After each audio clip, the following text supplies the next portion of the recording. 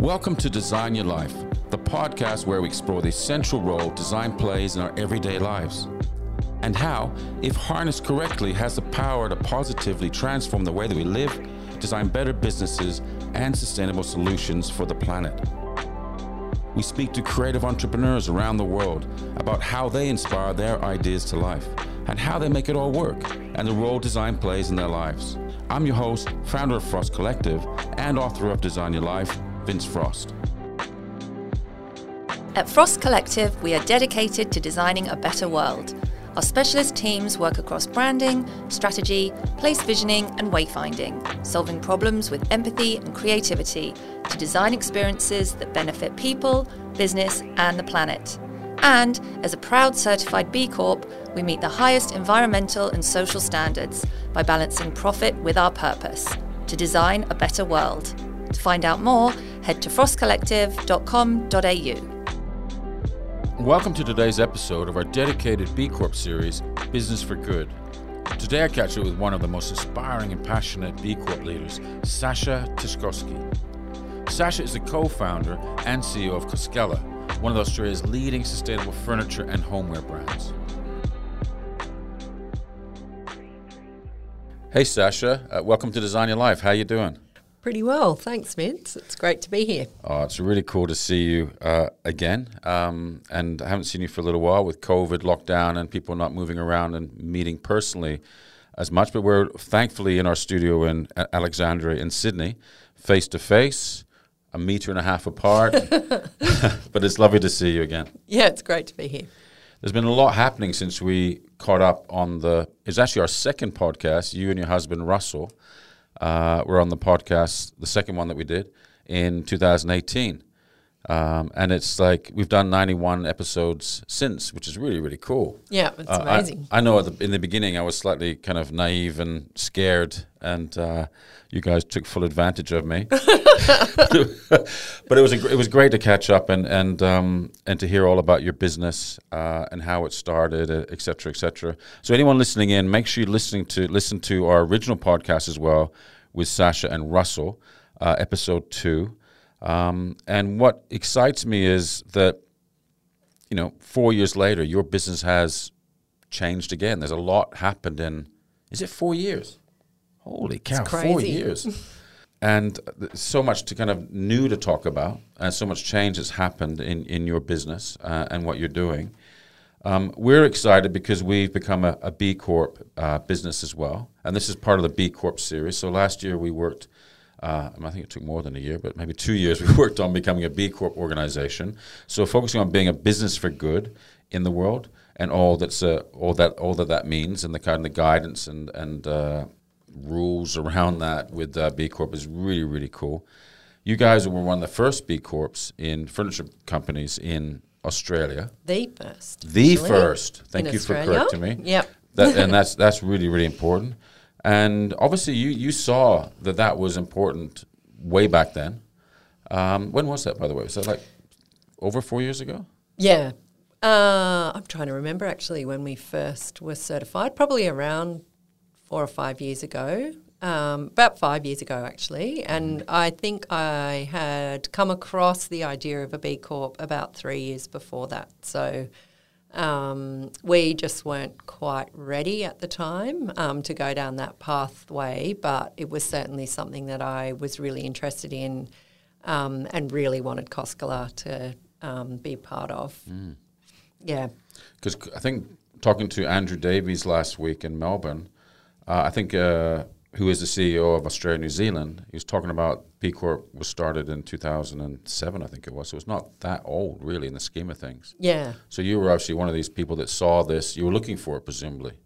Yeah, I think I first came across it when I started exploring Patagonia's story. So for people out there, Patagonia's now I think and still is the largest B Corp globally. Mm-hmm. So they do over $1 billion in revenue, and I have sort of secret ambition of being the Patagonia of the furniture world.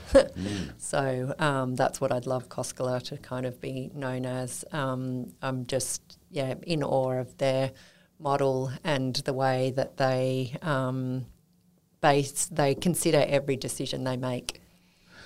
That is really cool. And you know, we've been trying, we have actually asked Andrew to help us get the founder or the CEO of Patagonia on the podcast. If we get them, can you help me interview him? Sure, I'd be honoured. Because you need to grill them, right? You need to find out how to become the Patagonia of the furniture world. Okay, cool. That sounds really exciting. Well, you probably know. Do you know all about them? I know quite a bit, yeah. Read a lot of books and listened to interviews with Yves Chouinard, who is the founder. That's Yves, yeah. Yeah, so it's still a privately owned business, which in some ways I think is gives them the ability to do what they do the way that they do it. Yeah, and it's always referred to, isn't it, in every conversation? It's like, well, Patagonia. Yeah. Because people relate to it and they know that it's a very successful business. What I loved about B Corp is that when you in a business that's focused on doing good, like us, you attract a lot of charities, you know, and the thought of making profit kind of goes out the window initially. But with B Corp, it's people, planet, and profit, and profit shouldn't be kind of like, you know, diminished because of your focus on doing good things, you know.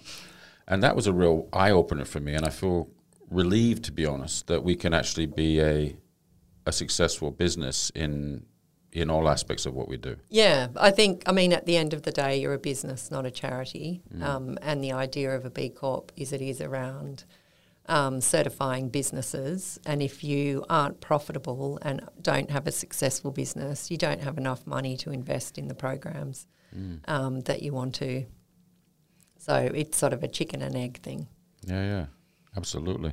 Let's backtrack a little bit. And for anyone who hasn't listened to the first podcast that we did, 4 years ago, can you just kind of tell me about what made you start Koskela? Yeah, you and Russell back in the olden days. Back 22 years ago. Jesus. Yeah, long time ago. Wow.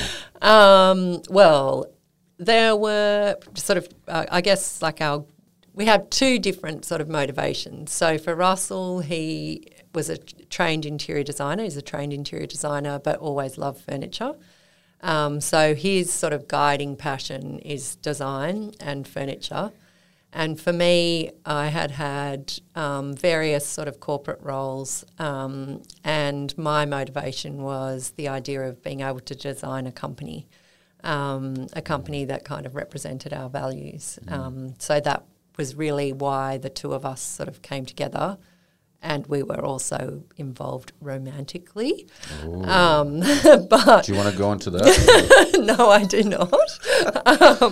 But we, both of us had sort of got to a point in our careers where we could either continue on those trajectories or do something completely different.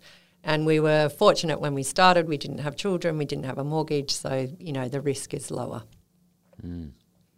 You're a certified B Corp in an industry where supply chain and logistics and all aspects of unethical production are going on, because it's like people are still buying furniture from all over the world, unaware of what consequence that might have on the environment. When did you decide to make things locally and design and make locally? Because there wasn't many people doing that. Or maybe there still isn't, but... Yeah, there was sort of next to none. So when we first started the business in 2000, it really coincided with a time in Australia's history where our whole manufacturing sector was being offshored. So Norman & Quain was sort of one of the original furniture design kind of houses in Australia at the time, who were committed to manufacturing locally. And when we first started, I felt very strongly that we should manufacture locally and work with the local manufacturing industry so that we had control over our supply chain. So we knew what was going into our products, who was making them, the conditions in which they were being made. And at the time, there was a lot of offshoring to China. And at that time, there weren't many regulations or controls within that sort of manufacturing sector. So that was really important and really a foundation of the business. And we're really lucky that a lot of our key suppliers we still work with nearly, 19, 20 years later and have built really firm friendships and relationships with. Was there any skepticism originally in the beginning around, were people comfortable with buying local? Because it's kind of a funny thing. No. Yeah. They want Italian, right? Or they want European or want I think that still exists in Australia. I think often Australians don't think something's good unless someone internationally tells them it's good. So if you win an international design award or if you're sold in a store in New York or Los Angeles, then suddenly Australians will sort of take you seriously. And we certainly, there was no value placed on being Australian made when we started. That definitely has changed. So we've probably seen that shift in the last 5 years where there's actually been more of a value that's placed on that. And then COVID's been really interesting because suddenly people started to take note of where products were coming from because they couldn't get them. And there was sort of like a light bulb moment, I think, within our political kind of sphere and also within consumers where they went, but hang on, why don't we make those things here? What's happened? And I think there was a realisation that suddenly maybe that wasn't sort of the optimal outcome. It's interesting. We're sitting here in the studio in Sydney on our Roadcast machine with Rode microphones designed and made in Silverwater down the road. It's great. It's one of the greatest success stories in this country, and I think they sell like 1% in Australia. The rest is around the world.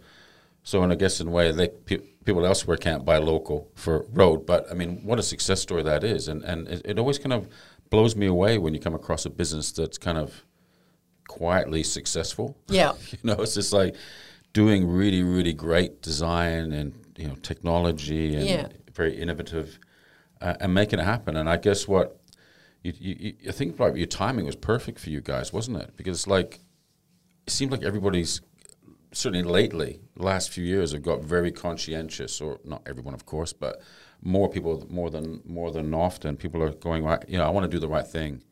I want to know what the right thing is to do. I want to buy, sustainable products, etc. Yeah. Have you found that growing over time? Yeah, definitely. I think also, particularly in the last couple of years, there is much greater awareness around global warming, around the issues that is going to have for sort of every aspect of our life. And I think there is a rise of sort of more conscious consumerism. So we've seen sort of a lot of interest in the fashion industry and issues around fast fashion and, a lot of that sort of the problems around that coming to the fore and people starting to sort of question, whether or not they really need that, particular T-shirt or something.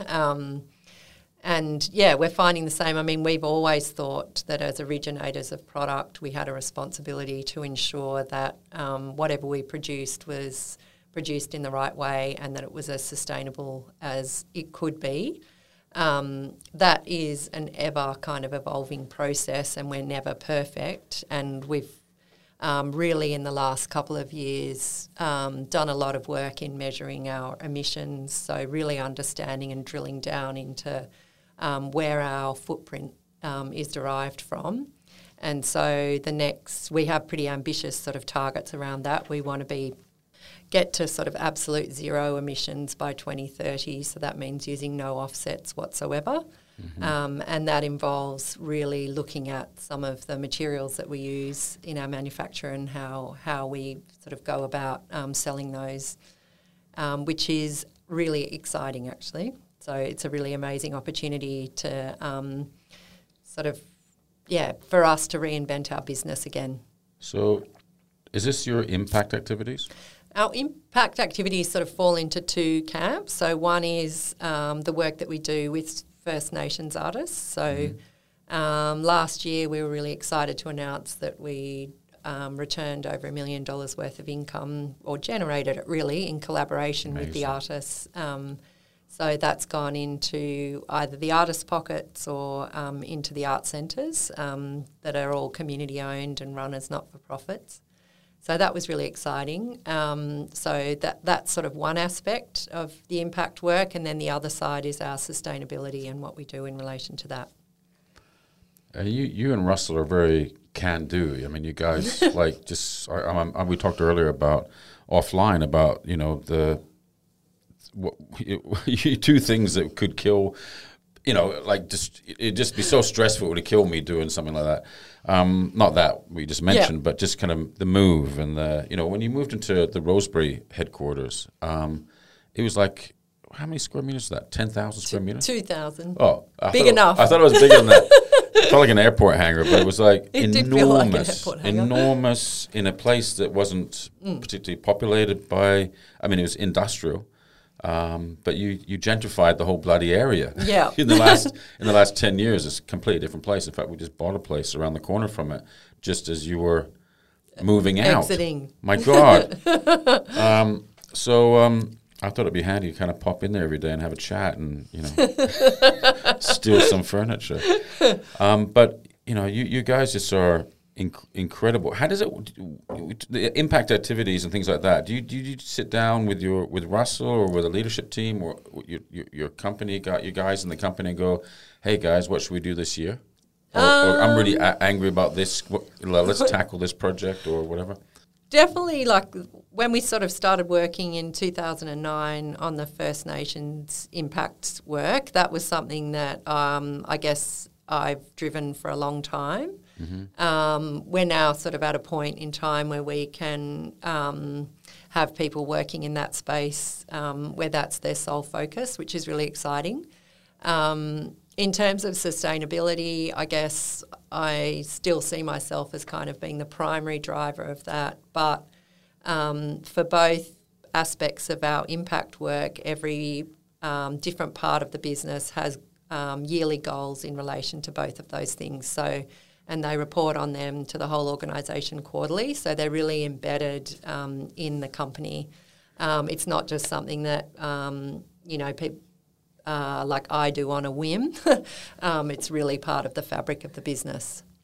And one recent thing, I don't know if it's that recent, but you're obviously a passionate climate activist, and you help bring together a consortium of B Corps to call on the Aussie politicians to take action against climate change, pass the bill.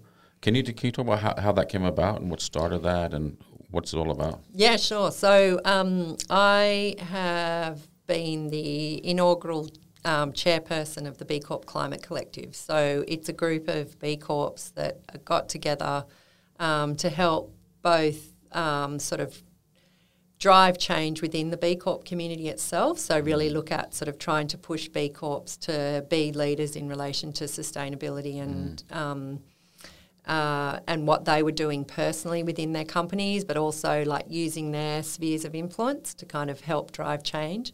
And then the other aspect of that was in relation to sort of more activism, so awareness raising, really sort of trying to push the debate within Australia to force particularly at the federal level, some sort of proper science-based emissions reductions targets and things.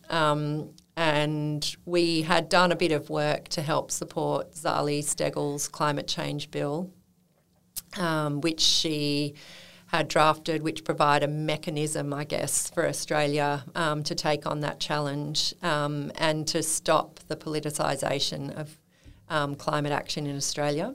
Mm-hmm. So it's a really, really important issue. It's something that I'm really driven to do something about. So I volunteer a lot of my spare time on working for an independent candidate like Zali in my electorate. And I think it's something that all Australians need to kind of wake up on and realise that we have sort of a very limited window to affect change and to keep our planet kind of livable, actually. And we all sort of need to really think about the upcoming election and use our vote really, really wisely. So I know in your electorate you've got a really great independent candidate, Dr. Sophie Scomps. Yeah, that's right.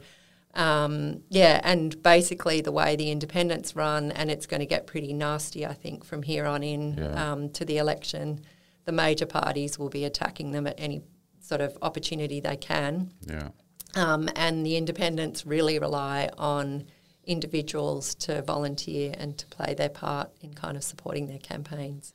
Does this keep you up at night? I mean, is this something that really upsets you or concerns you? It must do, but I mean, and also, what's spare time? I didn't realize you just said in your spare time you're doing this. I thought you had no spare time. I don't really, but I make time for it because I think it's really critical. I think, we've got 2 children. I don't kind of want to leave them with a future that is fundamentally different from the one that we have now. And for me, I think being able to channel kind of my frustration into something positive is really important. I've definitely had moments where I have read articles about what's happening on the Barrier Reef and just been completely devastated by it. So, and just so frustrated that, more people aren't aware of what's really going on. And a lot of that has to do with the fact that we have a really problematic media landscape in Australia with the Murdoch press.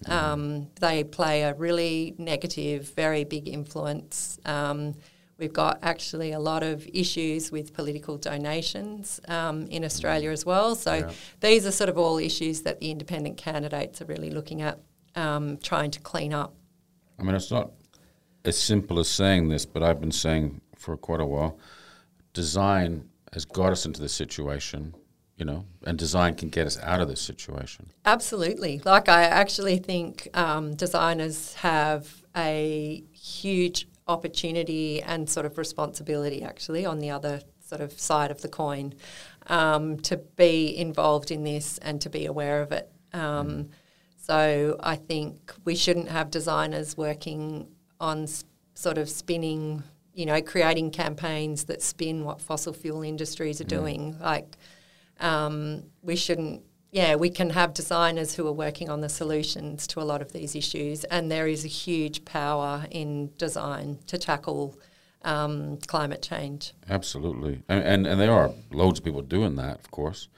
But it's funny how design is often thought of something that's an aesthetic, a nice chair or whatever. Totally. And, you turned up in your Tesla, right? Yeah. I mean, that's an incredible, game-changing piece of design. Yeah. And the idea was design. It's not like design isn't just the end object or something that looks nice. It's actually new thinking can change things for the better. I think, and every single person out there, not just designers, has a responsibility to think about how can I, in this day, on this project that I'm working on, think about it differently to ensure that I'm actually making some form of contribution to a positive change in the right direction. Yeah. I guess being aware of it firstly and knowing what part they can play in that versus thinking that someone somewhere, Sasha, is awake 24/7, working on beavering away on trying to solve these problems alone. Yeah.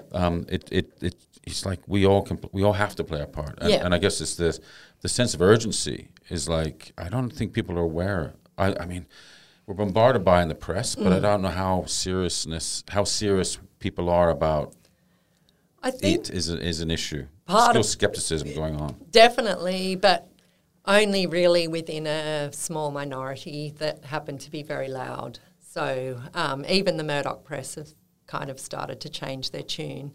But we've been sort of misled actually for a number of years through the media about the role that government has to play in relation to climate action versus the private individual. And we've sort of been sold a bit of a pup really, that somehow it's all up to individual responsibility to do their bit, composting and so on. But actually we need the right political environment to really tackle this issue. And I think that's where every single Australian who's of voting age can play their part in this election. Well, what do you want the outcome to be in this election? I would really like to see a lot of the community-backed independents elected to the House of Representatives, and ideally for them to be holding the sort of balance of power within the House of Reps. Because I think that way we will actually see change. It will be the beginning of kind of potentially a new sort of era, really, in Australia's democracy and in cleaning up the Australian Parliament. I was going to say, it all needs a redesign, doesn't it? It needs a big redesign, and I think this is sort of the beginning of it. I think this election could be, a really historic one in some ways, that we will start to see the beginnings of what a new sort of political, a new sort of parliament might look like, with a whole lot more women in it, which would be really good. And a whole lot of candidates that are genuine representatives of their electorate. It's interesting. When you watch TV, which I don't watch a huge amount, or look at papers and stuff, and you see what the options are. I mean, as a designer, I need options, and those options aren't options, are they? The two options that we've currently got, the ones that are kind of in the lead there, it's just going. Is that it? Is that as good as we've got? And this is where we're at. I think there's a lot of people who go, I don't want to be part of this two-party race. Like, the parties don't actually work for me anymore. And also I think it's really interesting that, all through school now, one of the things that kids are assessed on is their ability to collaborate, and that's really valued. Then when you get into the workforce, that's also something that's really valued. But somehow we have this political system which is completely combative. So you have two parties and you're either for or against. Yeah. And there's no sort of idea that actually we're stronger if we come together when we're tackling these really major issues. And how do we sort of collaborate and have a lot of different sort of perspectives that we consider. And I think that, for me, is where if we can get a really good number of, I think there are now 26 independent candidates in either the Senate or the House of Representatives that are standing at this election. If we could get even half of them in, it completely changes that equation. Yeah. And I guess the evolving door too. I mean, we've had so many prime ministers in a very short period of time. I mean, we need stability. We need, like any design project, you need that stability, not complacency. Yeah. Not you go, okay, I just need a solid team like us. We're a collective. Yeah. We're designed to be a collective. We choose who's the right people to be in this business, and they all bring in their variety of expertise that contribute to do us doing better things.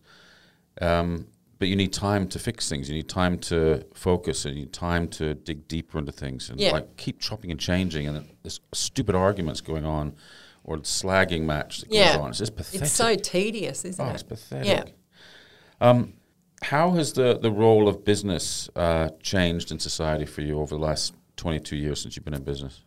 I think 27. What was it? 22. 22. Yeah, I think it's changed a lot, actually. Like I think this sort of idea that the role of a business was purely to be profitable for its shareholders has really been called into question. So, and that is both at the big kind of listed company and as well as, a family-owned business. So I think there is a much higher expectation, and this is being reflected in directors' duties and in, shareholders' expectations that a company needs to take into account all of its stakeholders when it's making decisions. And that includes, what's happening environmentally to their teams, like how do they look after their employees, what happens with products at the end of their life cycle. And I think, this has been sort of probably one of the most exciting things. I think the actual market, so if you look at the listed sort of the stock exchange market and probably even private equity, I think they've still got a bit of catch-up to do in relation to that. Mm-hmm.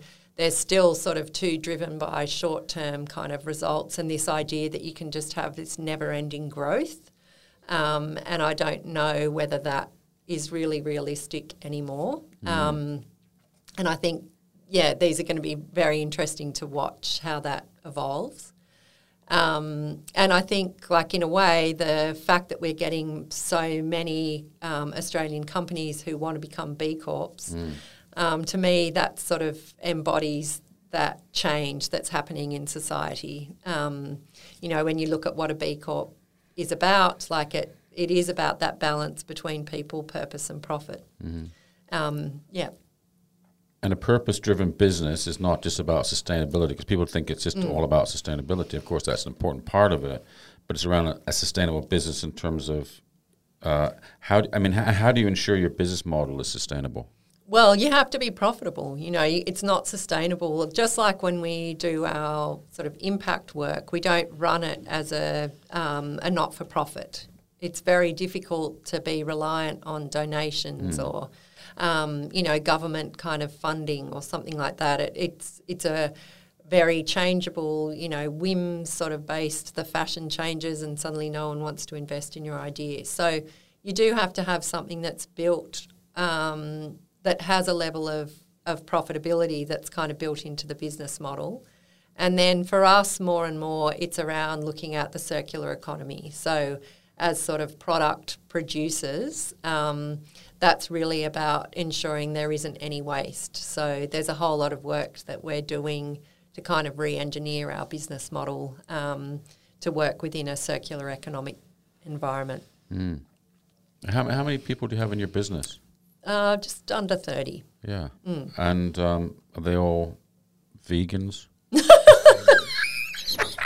No, I mean, because obviously I'm joking. My parents are vegans. I've been vegan on and off. I'm not having a jab. But, I mean, you guys are, you can't employ people that are not aligned with your values and your purpose, etc. We do a lot of work in recruiting to find people who are really values aligned.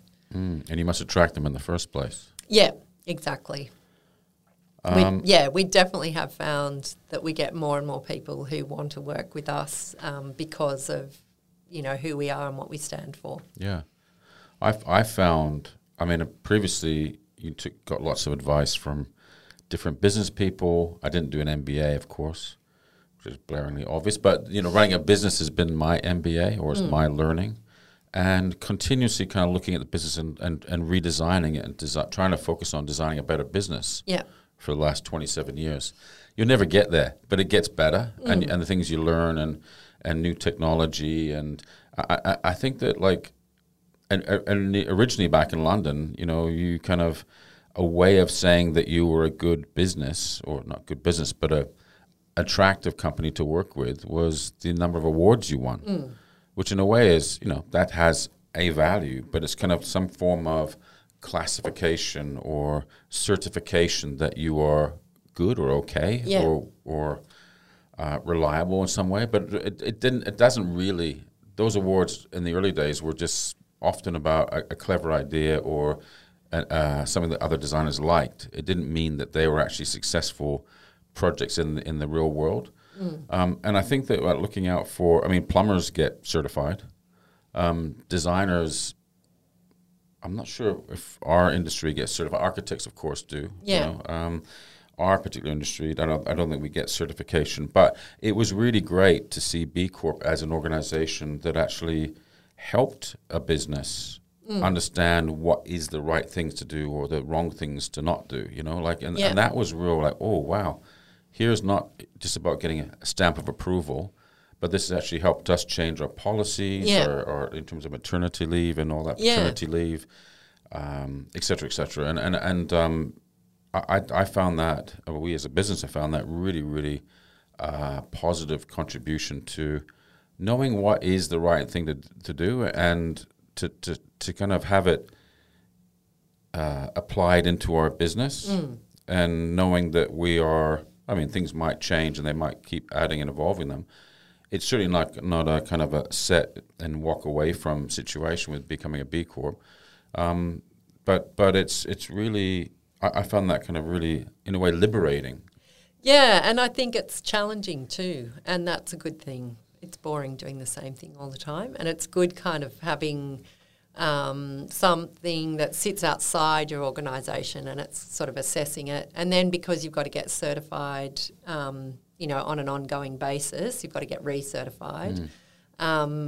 The sort of idea is that you try and continually increase your score. So you might have got your original B Corp certification at 80 odd points, but the next time you're going to get recertified, ideally what you've done is kind of made further improvements in your business and your score increases, and then you just keep trying to do that. And that's certainly the way we look at it. How often does it get re-evaluated? Every 2 years. And have you passed every time? Yeah. Has it increased from 82? Yeah, it has. It has, 82 and a half? No, we're on, I think, our last certification, which we're just about to announce as part of B Corp Month. I think we came in at 96, so we're a bit disappointed because we really wanted to get over 100, but I think... Oh, can you get over 100? Oh, yeah. Oh, I thought it was up to 100. So what does it go up to then? Well, more than 100. More than 100. Well, I think we were 82.3 or something. Yeah. But anyways, there was.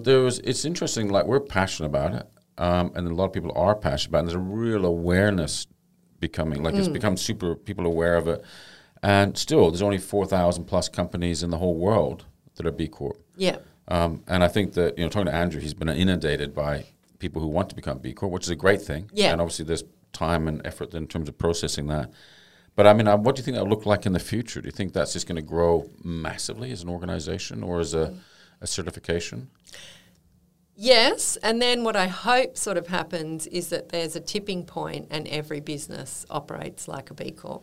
Yeah. So it sort of no longer becomes a differentiator, that actually it's just the norm. Yeah. Which I think would be really interesting. And also, it's really cool because our teams are working with you guys, Frost Collective, on your brand, refreshing the Koskela brand. Now, that brand's been around for quite a while. It's been around since you started, 22 years ago. Yep.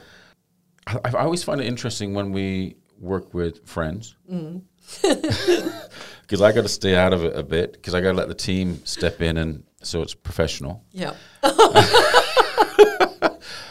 I guess that's why Russell's not here today as well. But it was really great to kind of.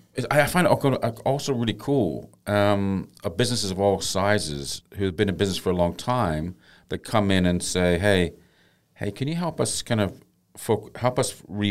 refocus our business? We've got ambitions to evolve and do other things."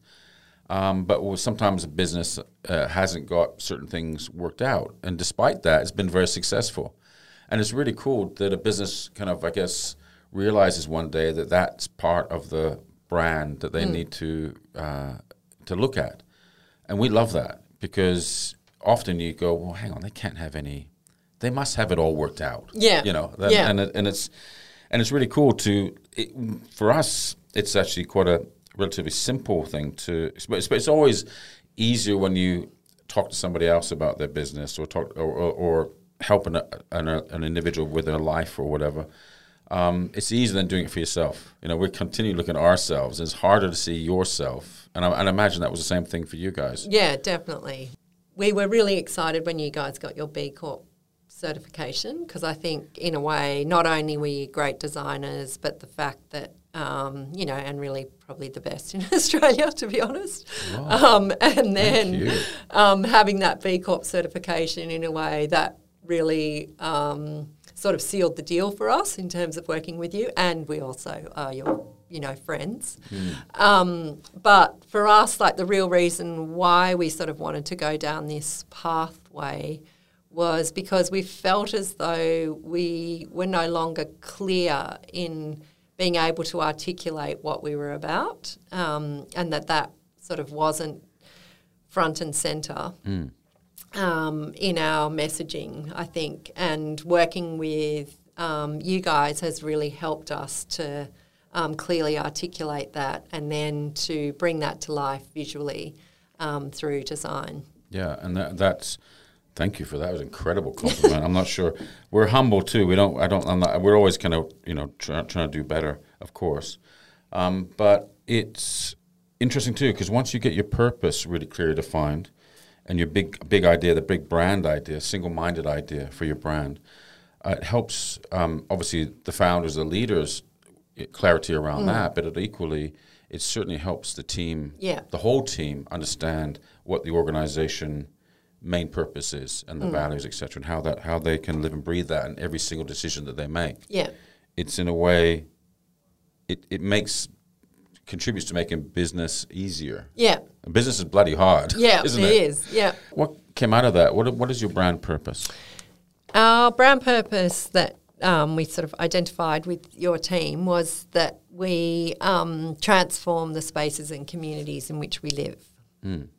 So our sort of role is to do that on quite a human scale sort of level. So it's not about, doing the fit outs and things. It's actually about the pieces that people interact with and how we can transform the way a classroom, for instance, functions by creating the right sort of furniture and with the right ethos. And it's really cool to see. Obviously, your big idea for your organisation is change making, and that has a lovely double meaning, of course, because you guys are all about the new, rethinking and doing things in a more sustainable way, and the physically making of things, of objects. You are a furniture company. Yep. And you're constantly looking at how do you improve it, and it's been also cool to see how you guys evolved into, as you said, schools, big corporate headquarters, people's homes. Yeah. Studios like us, we got all the quadrants in here, which we love. Ralph and Baxter often lying around on those, and staff trying to steal them. I mean, seriously, I don't know what it is. Those quadrants are like a hit, aren't they? Have they been a big success for you guys? Yeah, they're sort of our number one selling furniture Is product. it really? Yeah. It's incredible. And it works in so many different spaces. Yeah. And it's the flexibility, I guess, and they're just beautiful to look at. But I think that in terms of change making, the big idea around the changes you contribute to society, like what you're doing with B Corp, what you're doing with Pass the Bill. You're not just making furniture that looks nice. You're not just making some more chairs. You're actually doing it with conscientiously as possible all the time, which is really, really cool. How have the employees felt about this refocus? Oh, everyone has loved it. So I think for the team, it's meant that there's real clarity around why we exist. And I think that the idea of change making is also that we want to lead the industry. We're not sort of followers, and often that can be a bit scary for people. Yeah. We're not following in someone else's footsteps. We're trying to break new ground, and that very much is sort of probably the way Russ and I approach kind of life, I guess, and what motivates us. Like neither of us have ever been people who are happy to kind of be followers. So we've always sort of tried to, tread our own path and then hopefully with some of the things that we're really working on now, it's to sort of provide a roadmap for other organisations to follow. So not everyone has the ability to be as agile and flexible as we are and to be as responsive. But and sometimes there are organisations that are more conservative, but potentially we can pave the way and then they can follow, which means then our impact is much, much greater. Obviously, our brand purpose is to design a better world, and that's something that we're passionate about. But it's something you can't switch on and off. It's like, well, let's just park that for a few months, have a break. The same thing with you. Change making is actually something that you've got to live and breathe 24/7 as an organization. Yeah. Do you regret that at some stage? Do you ever go, hang on a minute? I also think that there is, as business leaders, there's also that time when you go, shit, I don't know the answers to stuff. I don't know what's going on right now. And I mean, what's going on in the world, but a lot of us, well, I guess society doesn't know what the future is looking like because it's changing so rapidly. So much uncertainty. There's just it's a very rocky time, isn't it? It is, and I think the last 2 years really showed us that. So, which kind of did lead us to think some of our core values, and we did actually add one in there around change and the fact that it's really critical to us that people who work within our team view change as an opportunity for learning and growth, and also recognise that, we won't have all the answers. Like, we actually make that really clear in our oath of employment. So That's cool. That uncertainty is something that we've got to live with, and also it brings opportunities, and that's really exciting. And that's definitely how, Russ and me, we're really motivated by that, and this sort of restlessness, I guess, to kind of continue to innovate and pursue new ideas.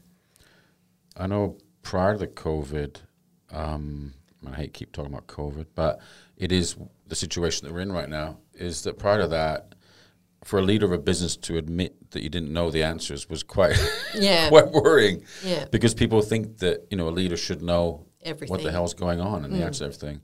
I felt like there's a big change happened with COVID, that a lot of people stood up and said, you know what, I don't know the answers. Yeah.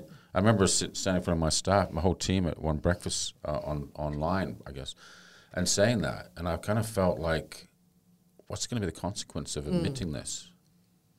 Yeah. Maybe you always were more, I'm open, but I didn't, I found it quite good in a way that the pressure was off of me personally as the founder of the business to have all the answers. Yeah. And then to actually go, hey, collectively, let's work this out. And that was a shift. Yeah, I think we probably formalised that a bit more, but that had certainly, I think, been kind of more how I like to work. So I actually really enjoy collaboration, and sort of trying to develop solutions together. It was definitely very stressful, particularly kind of year one of COVID. It's stressful, but then sort of exciting, actually. So, for us, there were real opportunities that came out of COVID, opportunities to kind of transform and reinvent aspects of the business that we weren't probably super happy with, and that was a really great thing. You've moved from Rosebery to a secret location, unless you want to talk about that. But I remember going, holy cow, that is genius timing again. Yeah. and seeing you guys, Russell sent me pictures of him in knocking down the interior and moving stuff, and I felt so sorry. It looked like he was by himself, but presumably there was a bunch of other people helping. It's a huge space, beautiful space, and it must have hurt leaving there for a bit. And I guess once you made that decision, you're energized into the new, right? Yeah, no, I'm not a backwards looker. Yeah. So Russ is much more sentimental than I am. Yeah. I'm really motivated by the future, and I don't often one of the things I've really had to learn is to take time, particularly organisationally, for us to celebrate kind of milestones and successes. So I'm sort of the kind of person that's just already moved on to the next thing and don't often.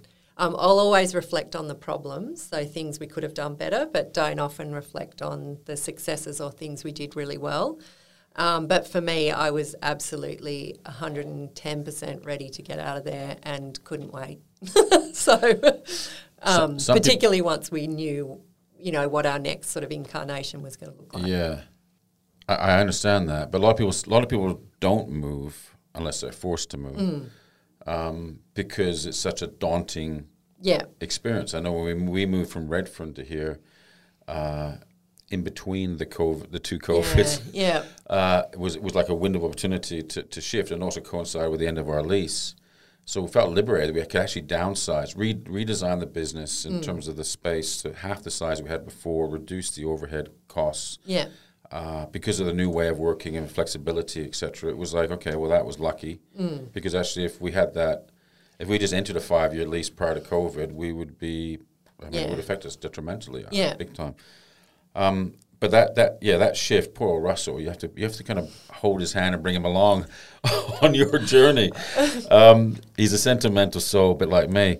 I get emotionally attached. I remember going back to the old studio, and when everybody, a few days that people had left and went home, I was like filming it, thinking Yeah, this is the end. Was him. Yeah, exactly. I had someone from our team saying, "Oh, don't you want to go back and just, kind of sort of have closure of it?" And I was like, no. No. I do not want to go back. So it feels liberating. Oh, yeah. Yeah. And can you talk about what the future is, the new space, etc., spaces? I can. Okay, here we go. So we are about to open at a pretty incredible site that we found when we were renting a place while our house was being renovated. And it's called HMAS Platypus. So it's a site that is administered or run by the Harbour Trust. It was kind of strange because as we were kind of nearing the end of our lease at Rosebery, I'd been thinking about what our next step would be and what, where we would want to be and why, and started to think about something that was quintessentially, I sort of felt like I would love to find something that felt quintessentially Sydney. And that meant that it would have to be a site that had a relationship to the harbour. And then lo and behold, the site appeared. And it's this incredible site that was an old submarine training school and a torpedo factory during the Second World War. It started off, it's on beautiful Camaragal country, so it's a big move. It's on the other side of the bridge, which a lot of people have a psychological barrier about. But we're right on the harbour. I guess retail had changed over the course of COVID, so it gave us a really good opportunity to kind of rethink what that retail experience was about, particularly because we'd seen sort of the rise of e-commerce and people feeling happier to buy online. Yeah, that's been incredible, hasn't it? Yeah. Thank God for that. I know. Thank God. And then it was really about, well, what sort of experience can we give a customer? So if they're going to come to our store, like what does that mean? And how can we make it the most inspiring sort of experience that we can for them? And also for our team. So our office is down there. So, we're super excited. I mean, it's another destination, isn't it? It's another exciting destination. I remember going to Rosebery for the first time. I was like, wow, this feels like a long way from the city. But it's not. It's not that far, of course. Sydney's incredible. You can get anywhere in 10 minutes, 20 minutes. But I think it's really cool that you think that way, because it actually, people benefit from that. People who have then interact with your brand and make the journey to go see your new headquarters stuff will love it and enjoy that whole experience that you've designed. You guys do a lot of corporate headquarters fit outs, etc. We do a lot of signage systems for these types of places. Have you seen a slowdown around that kind of because there's this issue with in the CBD, there's this issue with people aren't coming back into the city as much as people would like, and a lot of businesses are suffering from that. The support businesses are suffering for that. Have you seen a slowdown in commissions for corporate headquarters in terms of that? We've had quite a few bigger projects, I guess, that were already pre-committed, so they have still gone ahead. But I think there will probably be a period of transition and change. I think there's a real I don't think we'll ever go back to being in an office 24/7 where that's the only place you can work. I think there is a much bigger shift to a sort of a work anywhere kind of setup. But I think there is a real role to play for a physical space to bring people together, to give them a sense of kind of ownership. I think there is something important about that and about kind of having a space where you can all come together and collaborate.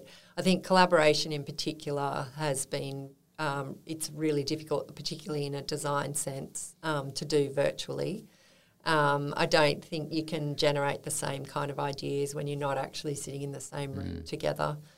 And I also think that people are social And there's a real need to kind of do that, to develop bonds between people and to develop a culture. I think it's really hard to do that when everyone's virtual.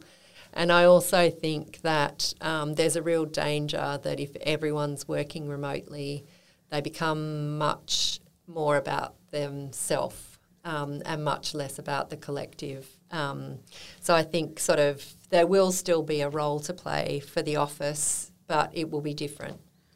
It's interesting. I think there's two categories, the extroverts and the introverts, and a lot of creative people are introverts who like the kind of to working from home or elsewhere, even though, yeah, you're right, in terms of collaborating, we want people to kind of come in and collaborate and draw on the walls and have a laugh and a coffee and express ideas, and that interaction that you just can't. I mean, you can get it online, but it's not the same thing. Like our podcast today is a better podcast because we're not doing it through the internet, I think. Yeah. And I think that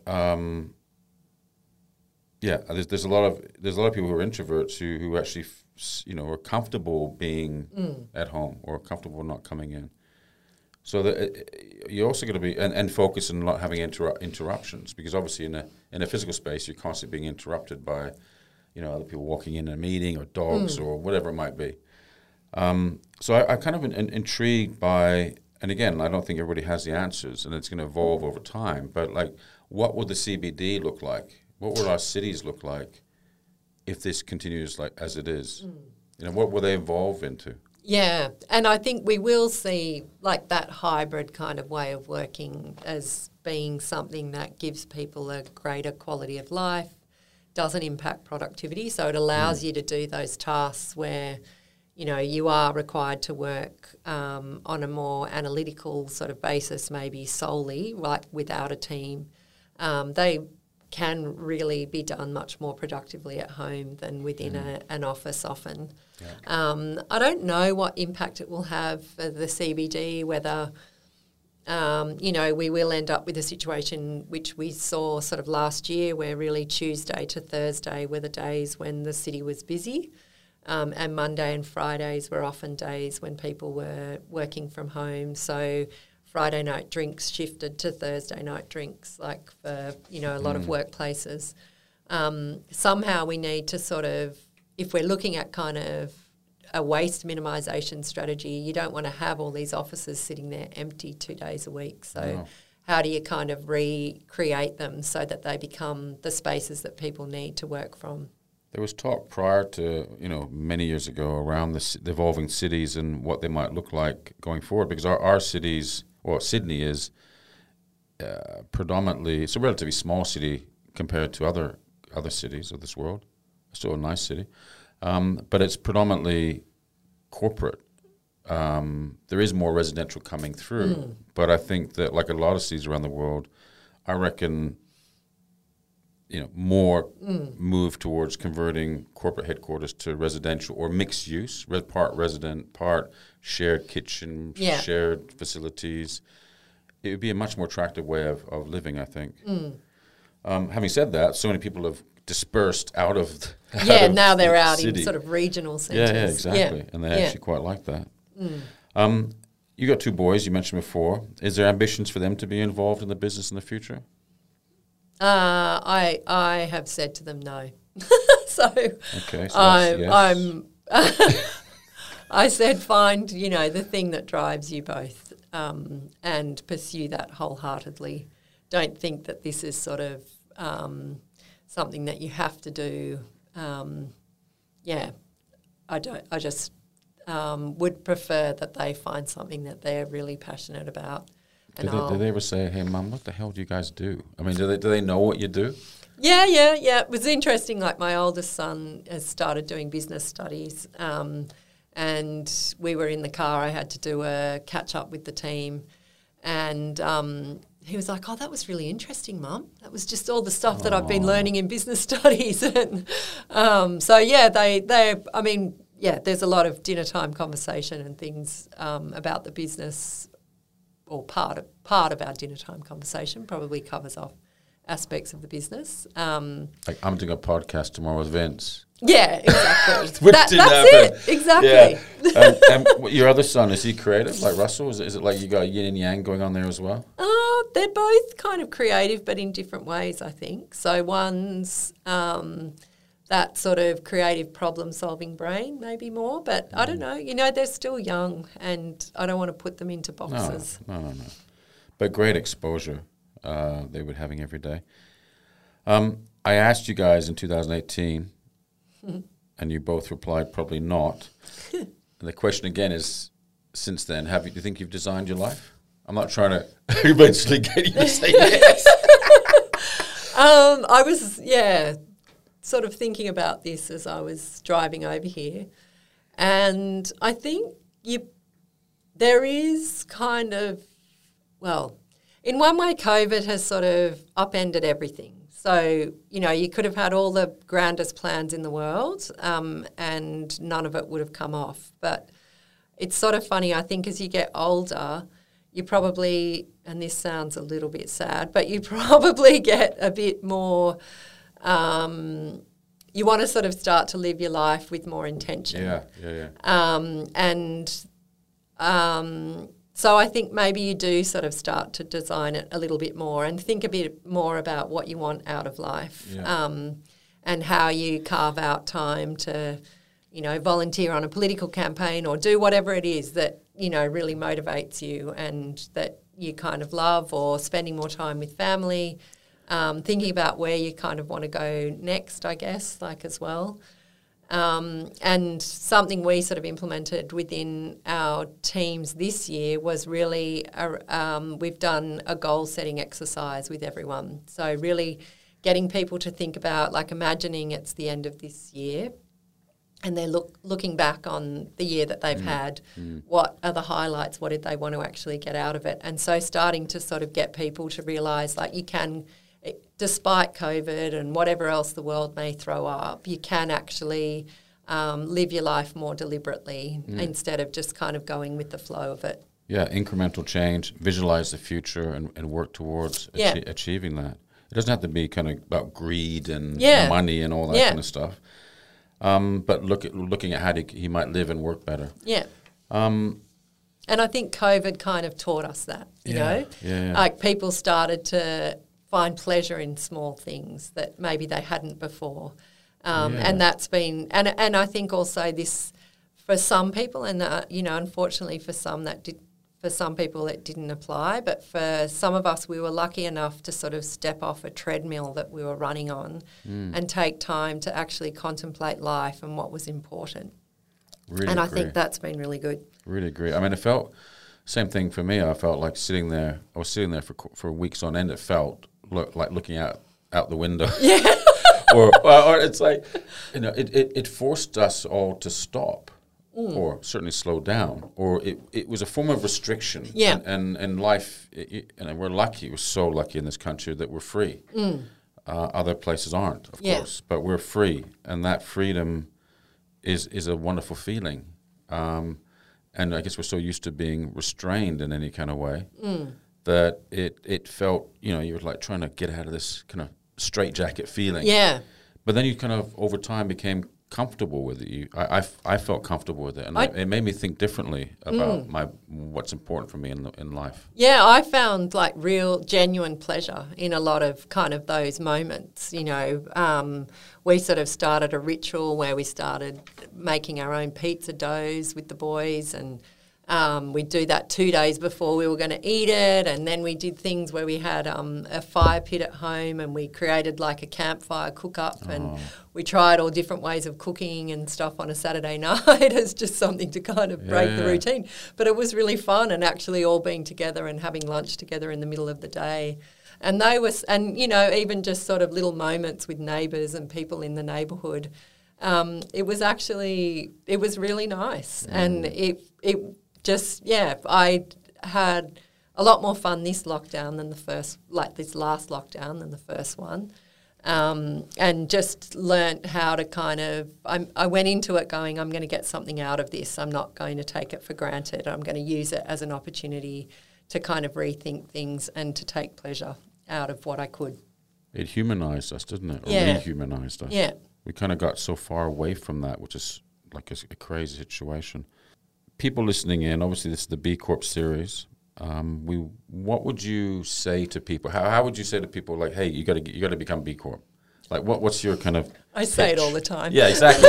So what is it? What do you say to people? I basically say, like, there's, I guess it's an opportunity to learn. So I'm very motivated by that personally, but it's an opportunity to kind of really get into the nitty-gritty of your business, to learn new things, and also to become part of a really incredible community, and to feel like to really sort of help you consolidate your purpose, why you have this business.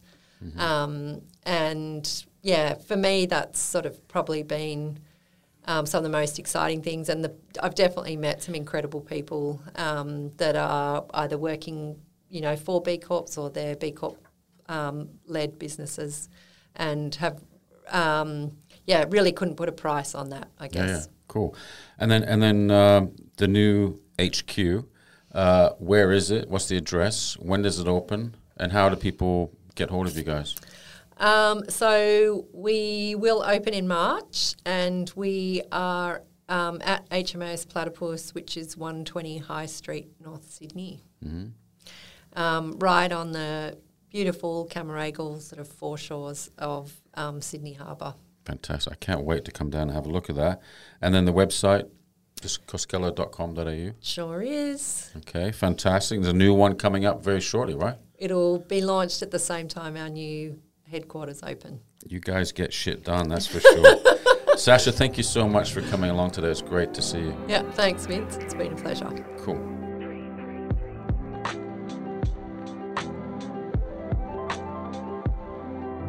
Thanks for listening in to today's episode of Design Your Life, Business for Good, with the brilliant Sasha Tyszkowski, co-founder and CEO of Koskela.